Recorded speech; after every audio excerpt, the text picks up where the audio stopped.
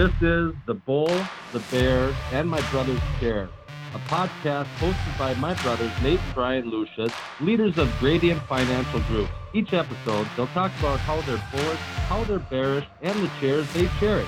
I'm Lance Pitlick, former NHL defenseman and dad of 2 kids that were drafted in the NHL, and business owner. And I'll be on the podcast today to talk with the guys about the best advice I ever received, why I fell in love with hockey, what's different about today's sport, and what gets me out of bed in the morning. So without further ado, let's get started. So here we go. Welcome back to The Bull, the Bear, and My Brother's Chair. This is Nate Lucius, and I am joined once again by Brian Lucius. Nate, it's summertime, buddy. It is. Beautiful. It's about 90 this week here, which for Minnesota is seasonably warm. I was sitting on the lake, a restaurant on the lake last night in Minnesota with my buddy, and it was like 84 degrees when we got there about 8 o'clock. Yeah. Kind of sun goes down about 9-ish. It's like 82, and it was beautiful. It is nice. It reminded me this morning of I walked out of the gym at 7 o'clock, and it was hot already. And I used to, as you know, work on a house painting crew back in the day. Yeah. You'd show up there, and I was probably 21 years old or whatever. So you'd show up, you'd know it was going to be hot, and you'd get there at 7, get out of the car, and you're like, man, it's already 85 degrees. Like, today is going to suck. So it brought me back to my good old painting days of. Is that what we're going to talk about on the show today? I don't have any painters on the show today, right. But I could give you a lot. And today we've got a gentleman who I've known for quite some time who played in the NHL, about 400 games. For those of you who are not from the state of hockey, it is the National Hockey League. So yes. Played in the pros, Ottawa Senators for 3 years, Florida Panthers for 3 years. He was also the captain of the University of Minnesota Gophers. Golden Gophers. Go Gophers. So M-I-N-N. Like that. Going to talk to him a little bit about, anybody who excels in their field. And you could be an attorney or sales or whatever, but certainly professional athletes, how do you get to that top 0.2% of what you do? Is it passion? Is it hard work? Is it a combination of it? Is it just sheer raw talent? And just get a little insight of what it really takes to play at the top level of whatever your field is. I feel like we're going to have kind of coming up this summer and this fall, some more kind of hockey. There's kind of a hockey theme going on here. We might have a few guests. We might have a few guests lined up that are in that arena. Yes, we are. Our family is into hockey, so you may hear some NHL players. Yeah, so I mentioned my lake thing earlier. And I'm going to start with a bearish, okay? Okay, we're going to go negative off the bat. This isn't about the place. We were actually, if you've never been on Maynard's on Lake Minnetonka, one of my favorite Minnesota, places. It's unbelievable. Food's great. The atmosphere is awesome. Like, it's big, it's busy, and it's all outdoor. And so this isn't about Maynard's, but this is about restaurants in general. And over the course of the pandemic, which you're mildly familiar with that, all the restaurants have either gone to. It seems like regular menus are kind of a thing of the past. The nice big menu I can really hold in my hands and look over for 30 minutes. And what they've either gone to is like one little sheet of paper, like a little throwaway piece of paper. But more importantly, they've gone to the, what do you call those things? QR codes. QR codes. And sometimes they're like laying on the table. The Maynard's one was actually like affixed to the table, which was nice. But some of them are, covered in ketchup, and then you're all touching the thing, and then you take your phone. And originally I thought you needed an app for it. You used to. Right? And then a couple of months ago, the lady's like, no, you just pull out your camera. You don't even take a picture. You just hover over it. You hit it, and the menu pops up. Yes. I'm bearish on them. And the reason being is that people struggle with them. The waitresses and wait staff always probably has to explain to half the population, where's my menu? And so it's to me, it's just difficult. And then you've got older people who are like, what do I do with this? And then you can't read the menu. And unless you're a savvy iPhone guy, you got to zoom in and zoom out. Yeah. And it's not an easy experience. Well, now it's a small thing in life, but it's still not one that I like. I agree. And 2 comments on that is, one, Do you remember like 5-6 years ago, the QR code came out? People had them on their business cards and on billboards. Scan here for whatever. It was going to be the next greatest thing, and it just disappeared. Like, because you had to have the app and all that crap for it. And now, like, I don't know if there's a company behind QR code that has like a licensing agreement or something, but they've got to be thrilled that these things are like back in the mainstream. Right. And I like the standard menu, the one I can flip through. I feel like go over, and then I always go back to the stuff I order anyway. So right, it doesn't really matter. But I like it. It's the experience, or especially if you're like, and you were with Al last night, so it's two good friends. But if you're with some couples, you want to sit and talk for a little bit, but you don't just stare in each other's eyes. Like you had that physical menu, and now everyone's kind of staring look at their phone. And then you look at each other, and then you look back at the menu. It gave you like this traditional thing that you did, and now you're at your phone and you kind of rush through it, and all of them work a little different. So it's a minor road bump or speed bump in life, but still one that I'm not a fan of, and I hope that it doesn't continue that way. But I get it, restaurants printing all the big menus and changing them. Agreed. It's probably tough. It's much easier for that. Sure, so it sucks. There's a cost savings, there is an efficiency for them, but not for me, the consumer. I would agree. Yes. I mean, that is one of the technology advancements that I'm not super thrilled about. I'll go bullish then on one. All right. I'm bullish on motivational videos, motivational speakers, motivational quotes. And not that I'm a freak on them, but like every once in a while, I like to pull up YouTube and watch a motivational video. Totally. It's usually a montage of speakers and it's Tony Robbins or whoever. And I just enjoy those. I enjoy quotes. And so I pulled 3 of them that are some of my favorites, and I'll give them to you. First one, I don't even know where it came from, but if you've been to one of our meetings, you've seen a slide that says something like this, that is change is hard, but often profitable. And so I think of that when people hate change in their life, whether they have to take a different route to work or whatever. Like look at a menu differently. Look at a menu differently. You hate it. But generally speaking, the change betters something in your life once you get over the initial hurdle. Right. Now, the next one is from Tony Robbins, and a guy actually said this to me. He actually is a different guy who plays in the NHL. He said it in a different way, but Tony Robbins is the owner of the quote of people are rewarded in public for what they practice for years in private. And so you see people, certainly in sports, you think, well, Tiger Woods is just a gifted guy. Yep. Like that dude's put in thousands of hours into what he does well. Same thing if you see a speaker who is, phenomenal at what they do.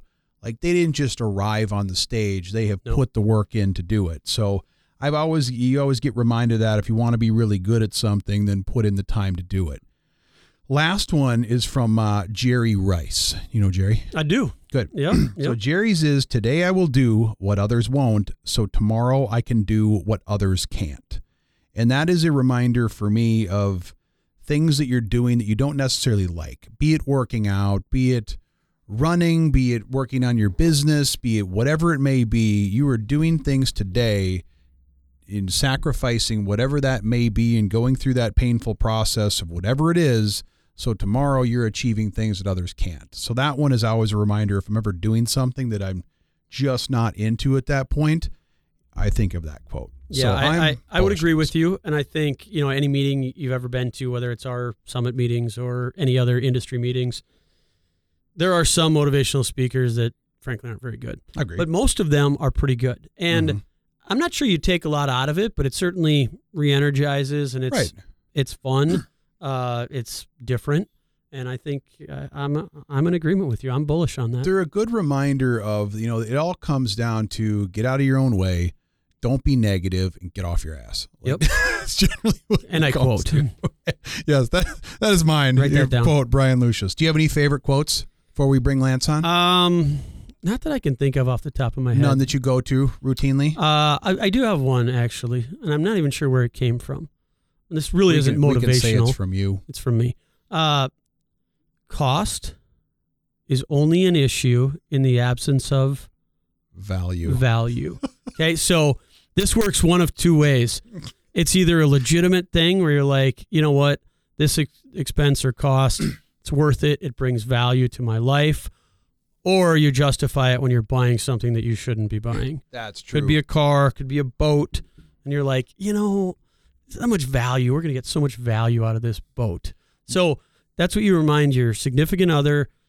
If she or he is like, it's expensive, but it's really kind of a waste. Listen, cost is only an issue in the absence of value. So then you have a value conversation versus a straight cost. And you also use that one when your buddy's eyeing like a Porsche 911 Turbo, and he's like, it's a little expensive, and you're like, right. You need to get that, buddy. That's right. Cost is an issue. But business wise, it's very true. You're like, I don't know if I want to spend X amount on this marketing or that thing. Well, what's the value you're going to get out of it? Start writing it down. What's the value? What do I think the value is going to be? And there's a cost to it. So nice. I like that one. I like that one. I use it a lot. It goes personal, business. You can use it anywhere in your life. It's multi-purpose. Yes. Cool. Well, we're going to bring on Lance Pitlick here again, former NHL player, and talk to him a little bit about what it takes to play at the highest level of your profession. Nate, Very good. I'm going to take Lance. You get out of here. All right. Lance, thanks for joining us on the show today. How are you? Excellent. I appreciate you having me, and look forward to seeing what happens. And I know you just got back from a very Minnesota activity of fishing. Did you catch anything? We did not. Unfortunately, there's a bug that's called the mayfly, and they just hatched. So the fish were well fed, not by us. We did see something that was pretty cool. I've never seen a bald eagle. Oh, Like we were driving to a spot, and there was a bald eagle in the water, like really? swimming. Really? And so we watched this thing swim for like 15 minutes to shore, and then proceed to pull up like a 38 to 40 inch muskie on the shore. And then that's a big fish, and it was a fat fish. Really? And just went to town on it. The mom, it was really, really cool. So, those are the type of things. I mean, catching fish is one thing, but that was pretty cool to witness. Yeah. And if you've never been to northern Minnesota and you're listening to the show, I highly recommend you partake in that at some point. It is it'll come in the summer though, right? That is right. That is right. Or February. It's beautiful that time of year. Well, cool. Yeah. I appreciate you joining us on the show today. And in your introduction, you mentioned former NHL defenseman. To kind of set the stage here, why don't you tell us a little bit about kind of your career and path in kind of later stages of hockey? Sure.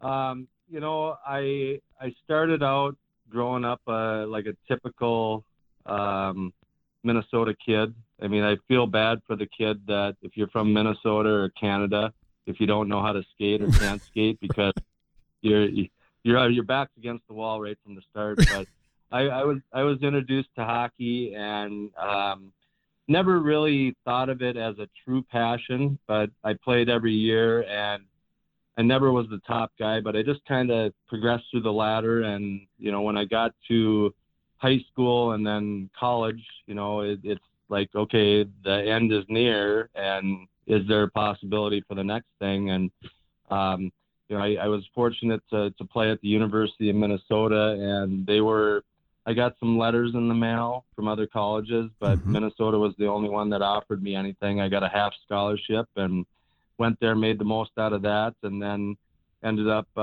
having a 12-year-long pro career. And what most people don't know about my career is that I didn't play my first NHL game till I was 27. Really? So I was in there grinding and just trying to play for another season. Whatever amount of skill was needed to reach the NHL, I just got over that line. I just, and it was hard. So I got my first game. I was in my 5th year in the minors, and that year I played, I think, 12 games. I was up and down a few times. Sure. Then the next year I was again up and down. I only played 29 games, but I was up the majority of the year. And then the following year, I made the team, and this was when I was in Ottawa. I played 4 years in Philadelphia's organization. I played in their minors in Hershey, Pennsylvania. Then I played 5 years in Ottawa. And that 3rd year with Ottawa, I made it. And this is where, if you're talking about business or anything, I mean, being an NHL player. I mean, that was the business I was in, so I was trying to optimize it. And you need some breaks and something to happen where you get an opportunity. And 5 games into that third season, we were playing in New Jersey against the Devils, and 2 defensemen go down with season-ending knee injury. And all of a sudden, I go from 7th defenseman to number 5, and I played the rest of the games that year and ended up signing a one-way contract the following year and became an everyday player in the NHL. So it was a long road. It wasn't easy, but the one thing I knew is I knew what my strengths were, and I knew what my limitations were, and I played within those parameters to optimize, what I could do on the ice. Sure. And you mentioned that hockey wasn't necessarily an early passion for you, but at some point for you to make it to the peak of sports, right? And you look at anything else in life, business, there's many levels of success that someone could have and different definitions of success even, but in sports, if you break it down, it's like D1, college sports, then you make it to the pros, but there's such a small percentage that make it to the pros. I have to imagine that you had some passion in there or something. You must have put in more time than the next guy perfecting your business and perfecting your craft. What was it about hockey that made you put in those hours? Because I didn't know what else I was going to do with the rest of my life.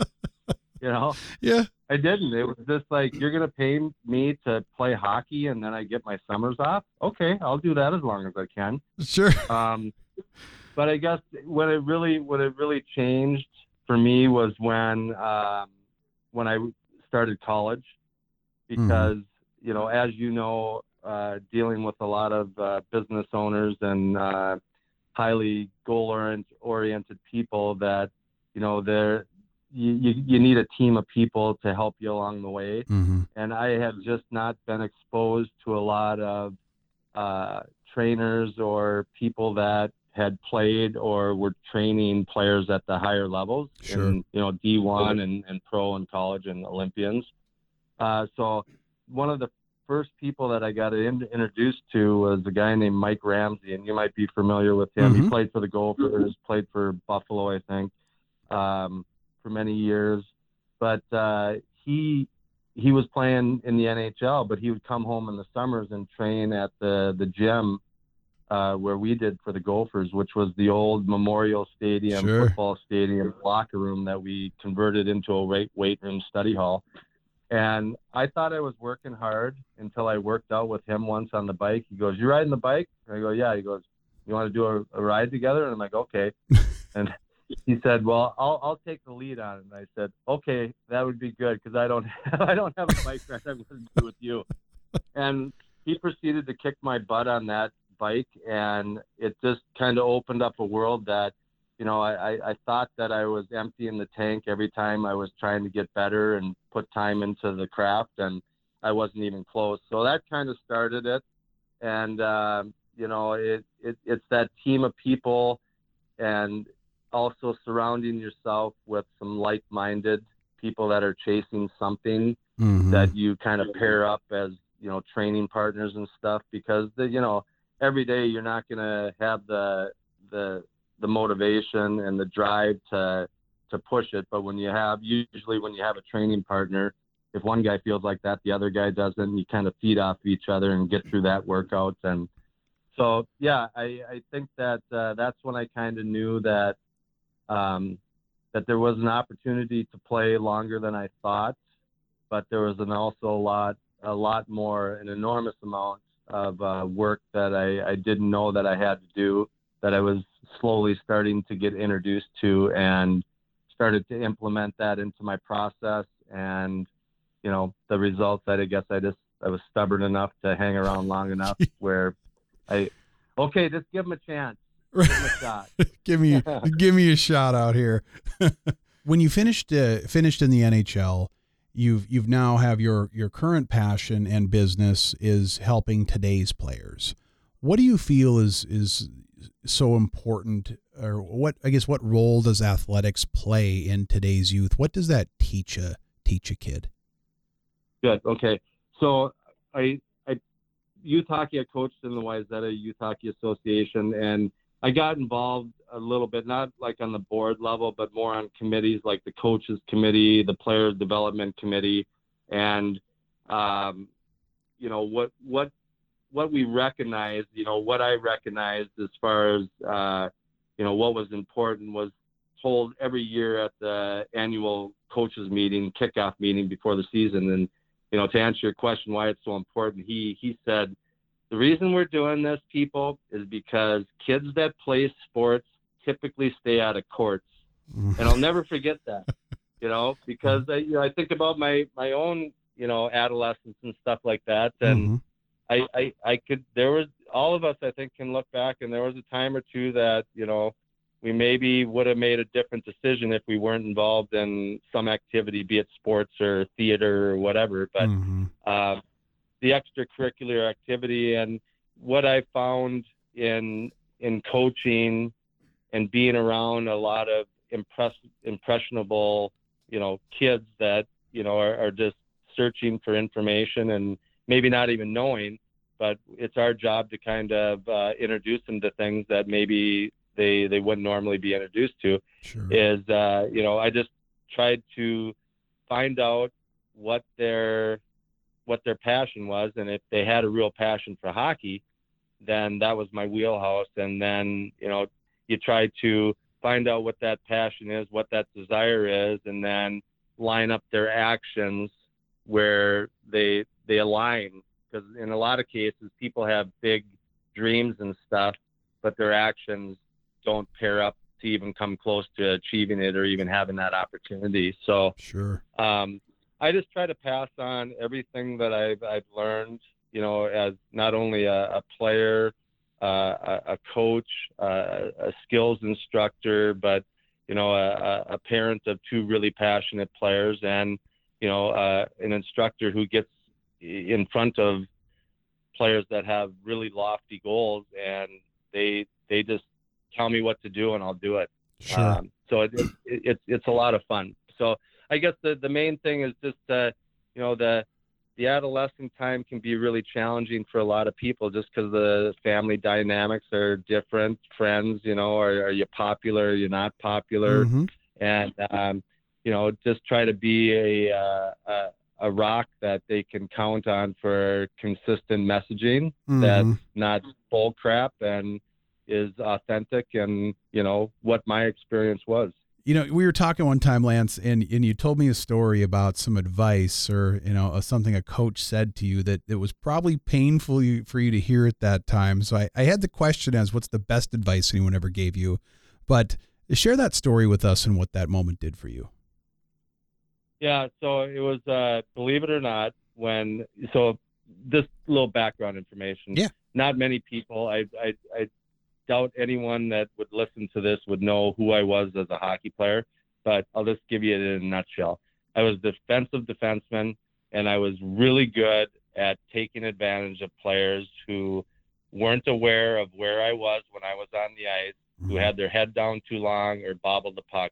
And when any one of those three things happened, I was on them and I was blowing people up. That's what I was good at. Most people don't know that when I was trying to skate over to him, I fell and just got lucky, and I ran into him at the right time and knocked him down. But so I knew what my skill set was. So I had a new NHL coach. There was a coaching change, and he brought me into his office. I hadn't had many conversations with him, and he goes, Lance, do you know what the perfect game is for me, for you to play for me? That was kind of like, what did you say? And I go, no. And he says, if you never touch the puck once, would be a perfect game for me. And if you do touch the puck, get it to one of your teammates as fast as you can. Perfect game. He says, do you think you can do that for me? And I said, yes, coach. And I walked out. I go, wow, that makes my life really easy, but it also kind of opened something up in my brain that, holy cow, this is what someone thinks of me. And at that immediate time, I was on a mission to change that, Mm-hmm. to make them feel that I was more than just that. Right. And that's just that started a learning phase for me of Mm-hmm. investigation and researching and learning on how to get better and how to gain a competitive edge on my competition. And that has just transcended into helping me get to the point I am right now from a business standpoint, and just kind of having that work-life balance. Right. And we're definitely going to talk about online hockey training as well, and the amount of coaching you do with people, and a skill set of yours that you train people on. Ironic to what the coach told you is stick handling. Yep. So yep. A very cool story. I think a lot of people have that pivotal moment in their life where somebody says something to you and it's like, huh, that's what you think I am, and maybe that's what I've focused on, but I need to better this skill because it's apparently obvious that I'm weak in said area.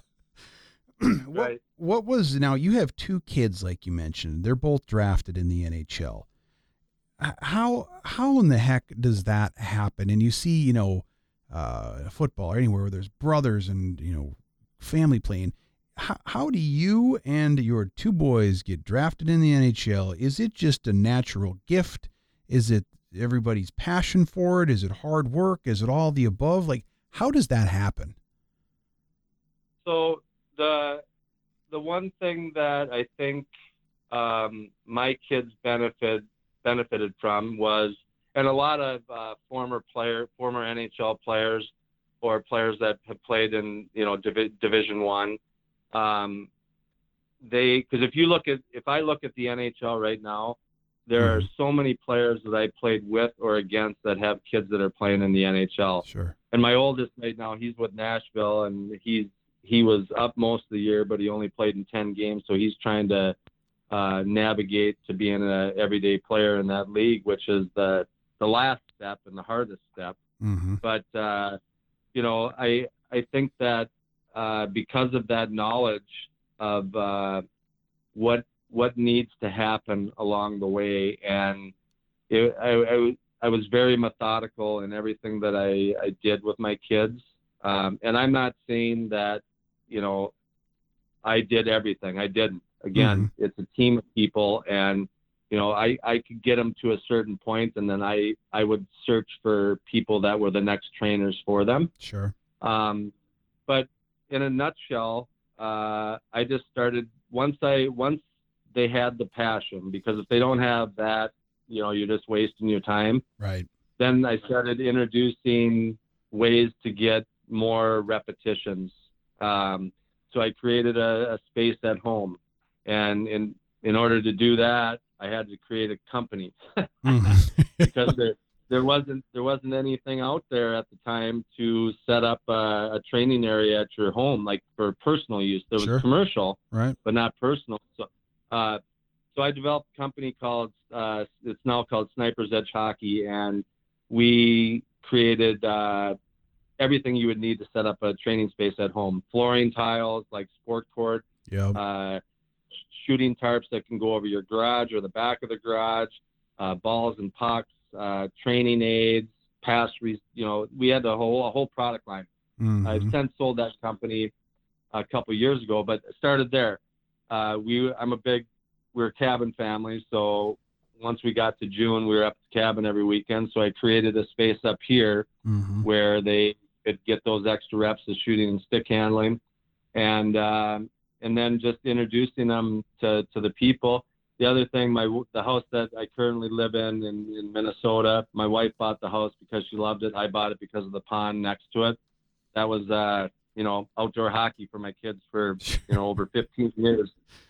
So there's really no magic formula to sports, whatever. I mean, if it's a true passion, you're putting something into it daily. If you're trying to grow a business, it's something you have to move the needle forward every single day. And if you don't have that, you'll never reach the higher levels. And so that's what I try to do, is just introduce players to the process of what they need to do to reach those higher, to give themselves an opportunity to reach those higher levels. And then it comes down to working with me as a small part. It's all the time that they're putting in by themselves at home, right, with some guidance from me. And we talked about that on the, I think actually Rem, one of your boys, said something similar when I was talking to them one time, is that basically it's a Tony Robbins quote that people are celebrated in public for what they practice in private. You didn't just show up on the Nashville Predators. You did something way before that no one ever saw that put you out there. I would imagine they also benefit from, you talked a little bit about having a mentor, or, you used the term, when I thought I was out of gas, I noticed I still had a third of tank left. But just their ability to be around you, to be around other NHL players, just their thought process that most people would have of that is unattainable for me. They had, it's attainable. I know a lot of guys that have done it. Just your own brain's not in your way as much as maybe someone else's is.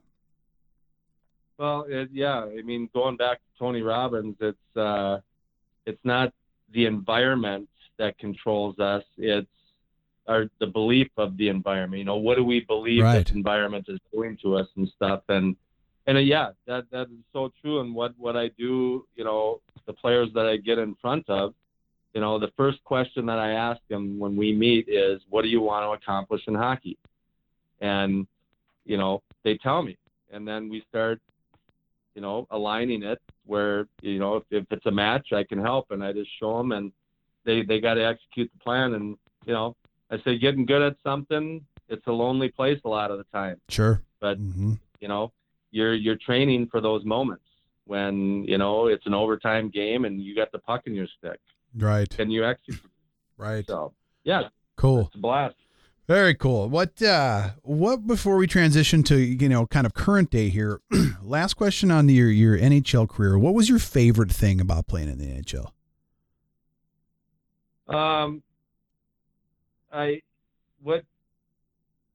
So there's a player that played, his name's Luc Robitaille.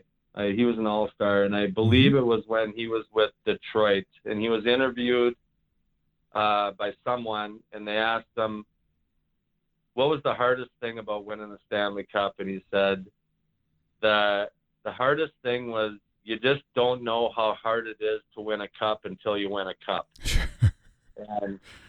and I just went, wow, what a way to say it. Mm-hmm. And I've had, a number of businesses that I've been involved with where, what does it take to be successful in business? You don't know what it takes until you make it. Right. And very rarely is your first idea going to be the last idea. Whatever we're working on now, that's not going to be what we're working on in 3 months because it's going to be obsolete or we're going a different direction. So, it's you have to be able to adapt quick, and you have to not hone in on one thing as gospel, and you just got to kind of and let the process happen of learning. There's so many things that pop into my head that I never even imagined 6 months ago that I'm applying to my business world or my personal life. So learning such, that's the biggest thing, is just continuing to learn from others is what's benefited me the most. Good. And what now? So you end the career there. Not that times were simple back then, because you obviously had a demanding, taxing, the travel, all those things, but you definitely knew what you were doing every day. What gets you out of bed now? Yeah, it's the kids that I train and the knowledge that I've acquired over time. There's a book that I read when I first started coaching, and it's called The Talent Code. And I can't remember the guy's name now, but in what he did is he was curious to see how these remote places around the world were producing huge amounts of high-end talent, not only in sport, but in music and art and math, whatever the sector would be. Sure. And he visited what he called them talent hotbeds, and went to all these to see if they had some common characteristics. So at the end, he wrote the book, and there was 3 basic ones that came up with, and one is the person has to have a goal, have the passion. They're hunting something, they're chasing something. And then the next, because if you don't have that, you'll never have the sustained motivation to keep pushing for it, right. Week after week. Number 2 is how they teach, the different teaching methods. And one that they describe is called chunking. So if we're talking about stick handling, there's different moves, planned moves that you'll do. And some are, there's a lot of different parts to it. So you chunk it down into individual parts. So you might start with a dribble, then you have the fake, then you have the expansion of reach, you accelerate around the player, blah, blah, blah. You take each one of those and you just work on learning that little part, and then you string them all together over time. And actually in doing that, because I use that method a lot, is you can accelerate their skill acquisition by teaching that way. Yeah. And I think, and when you got a young kid, I mean, to get stuck and frustrated on one thing for a long time, that's hard to get over sometimes. But in this chunking thing, it's easy. And then when you put it all together, they make progress. So they want to continue to learn. Right. And then the third part, which was the most impactful, was master coaching. And I talked about, mentors and finding people. So I read this chapter, it was like 18 years ago, and I'm like, holy cow, I want to apply this to me as a coach. There's so much great stuff in here. And I think about a year or 2 ago, I made a YouTube video just kind of talking about that book, and I reread the book. And when I reread that last chapter of Master Coaching, the first time I read it, I was the student, and now I read it again. It's like, everything they're saying now, that's me. Right. I've achieved that master coaching. Never thought I'd get there.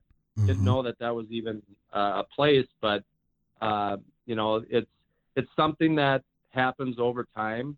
You can't rush it, and because of everything that I've acquired over the years, that's what gets me up in the morning, because I know that there's going to be a kid coming over to my house for a lesson or signing up for my online program that wants to get better, and they're expecting my A game, and that's what I try to give them every day. Right. Now, tell us a little bit about your business now.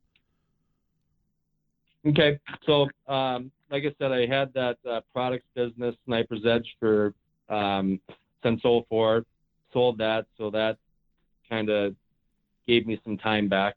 Sure. I do private lessons at my house where players come over for an hour lesson, and then we just work on things that they're deficient at, and continue to build on what they've already learned, and just really teach them how to train in a different way. Because most players, if they say they do off-ice training, it's basically a pile of pucks away from the net, and they're just ripping forehand shots one after the other. Yeah. And so I try to get them to buy into a different way of learning. I call it mega learning. And I mean, now I have, I think, just over 1,200 drills in my database, and that's my other business. So I do lessons, but then over the last decade, I've created the largest database of off-ice stick handling, passing, and shooting drills, which just exceeds the 1,200 that are put into individual practice plans.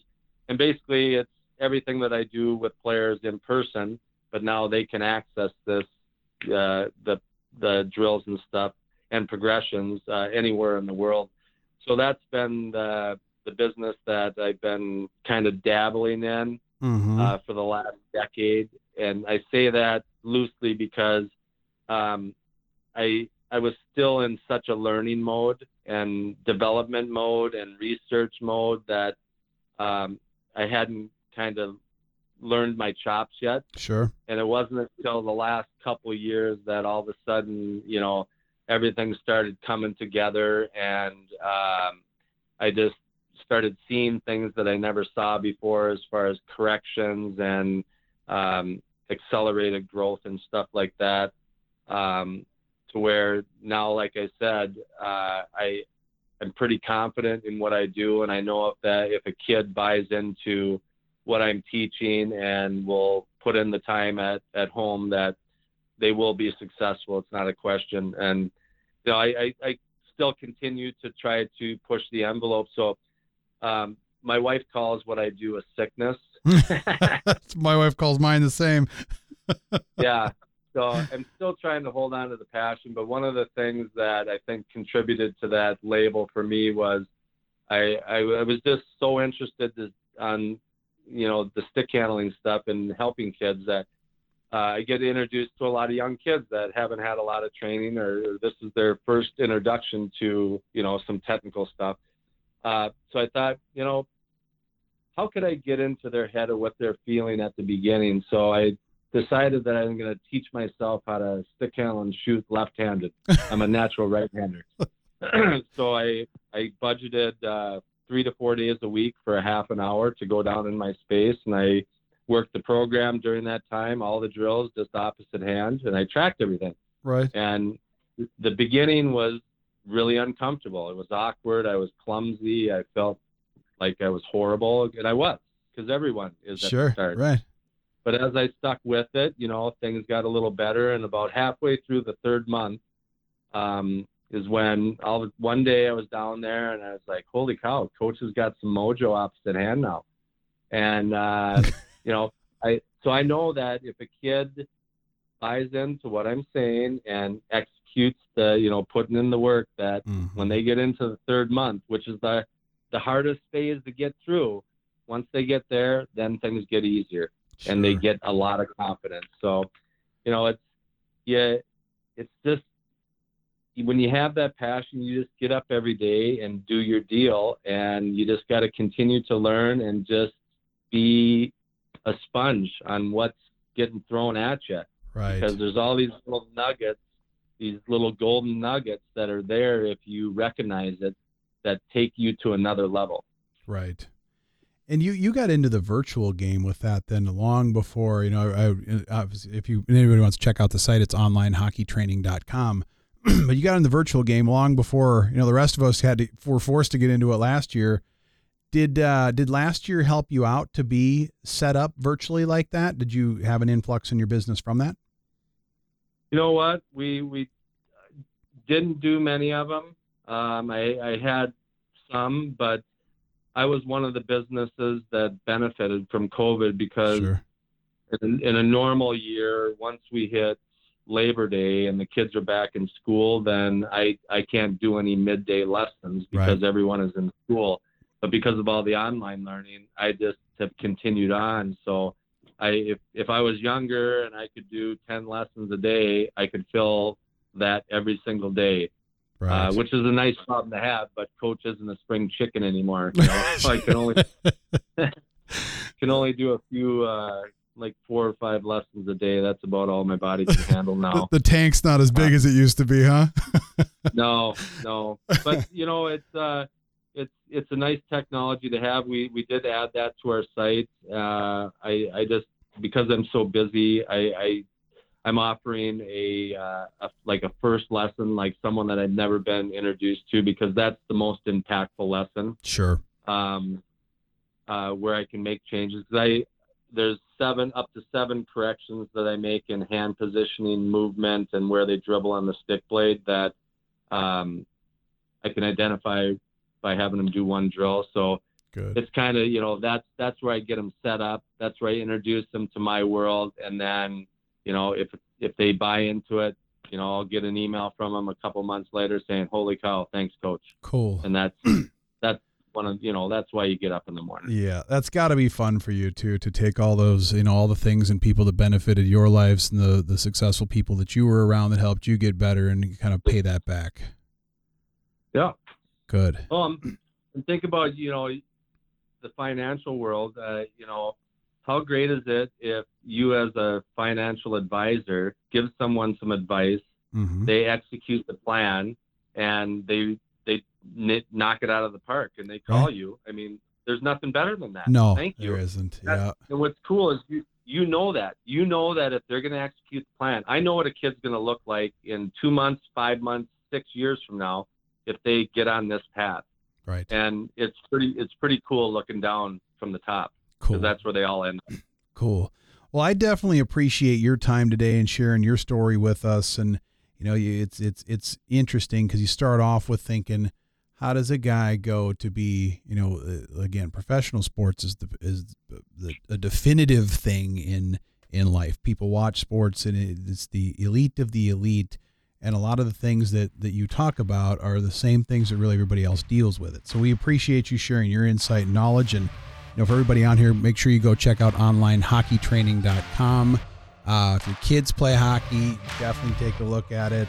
It's, like I said, it's not just about sports. It's about surrounding yourself with people who have done well in life, who can share their successes with you, who can help give you and keep you in the passion to stay motivated and continue forward to achieve whatever level you're trying to achieve. So with that, Lance, hey, you go have yourself a great day today, and we appreciate you joining us on the show.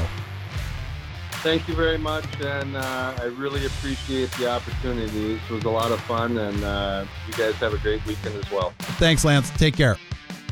All right, bye-bye.